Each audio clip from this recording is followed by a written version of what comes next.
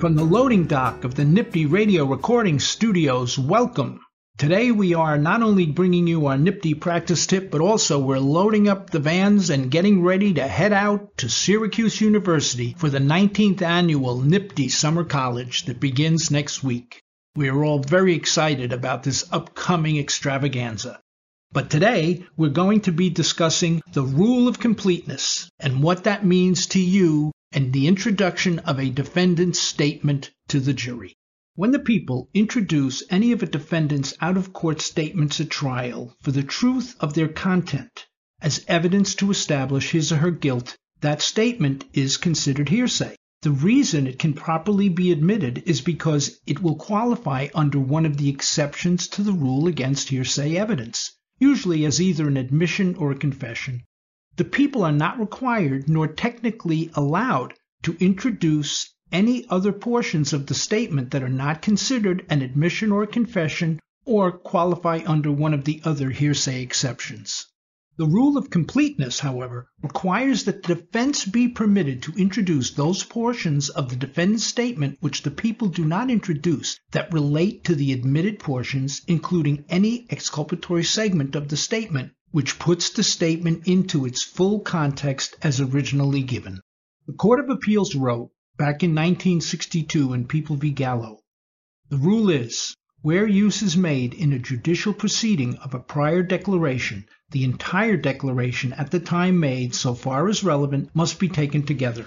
A party may not utilize only so much of the declaration as is for its benefit, but he must also admit that which is against his interest, and the whole must stand or fall together. The Court of Appeals has written a number of decisions directly quoting from and reaffirming the Gallo decision.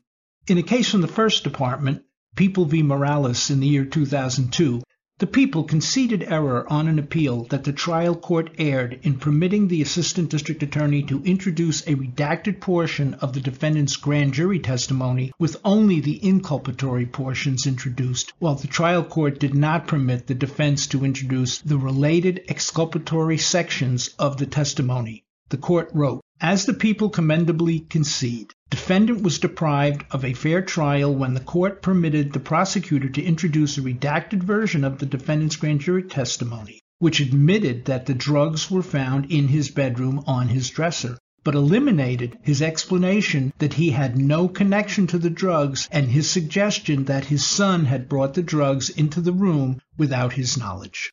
With this evidentiary rule firmly in place, has become common practice for the people to introduce not only those inculpatory portions of a defendant's statement that qualify as admissions or confessions, but also those portions which would be admitted on the defense case pursuant to the rule of completeness. The reason for the people being permitted to introduce this technical hearsay is the following.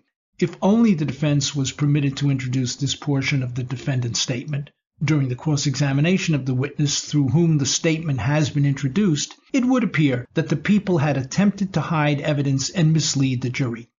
This is similar to the rationale that permits both sides in a criminal trial to technically impeach the general credibility of their own witnesses by questioning them on direct examination about their prior criminal record. Still, it is the choice of the people, if they so choose, to omit those portions and then permit the defense to introduce them themselves on the cross-examination. The rule of completeness does not, however, give the defense carte blanche to introduce every word that is contained in the defendant's statement to law enforcement or in a grand jury testimony. There are circumstances where portions of the defendant's statement have no relevance to the inculpatory portion of the statement and thus may be properly redacted by the people and precluded by the court from being introduced by the defense. In the case of People v. Walker, a First Department decision from 2001, the defendant's videotaped statement, which the people intended to introduce at trial, contained two references to the victim of the murder having previously committed robberies in the area. The people redacted those comments, and the trial court did not allow those portions to be introduced by the defense. After the defendant's conviction, his appeal included an attack on this ruling by the trial judge. In affirming the conviction, the appellate division wrote, the court properly exercised its discretion in permitting the people to introduce defendant's videotaped confession in which the two references were redacted. The redactions did not violate the rule of completeness. There was nothing exculpatory about the redacted matter because, in context, it had no relation to the defendant's justification defense, and it was not explanatory of the admitted portions of the statement. The rule of completeness does not apply when a defendant's previous statement is being used to impeach his or her present testimony and is not introduced as an admission or a confession. It is only being introduced to impeach. It is not being introduced for the truth of its content.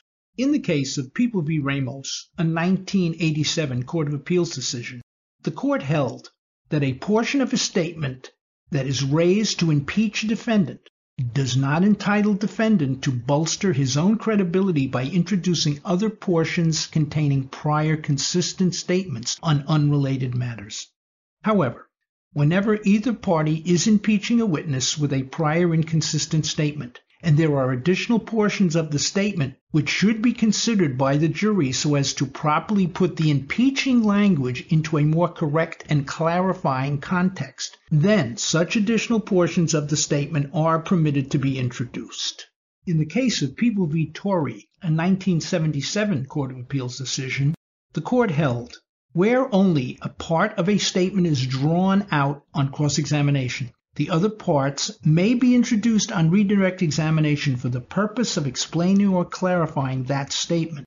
The redirect examination related directly to the subject matter of the cross-examination bore upon the question of justification and was therefore proper. Since justification was the primary issue in this case, we cannot say that refusal to admit the further grand jury testimony was harmless error.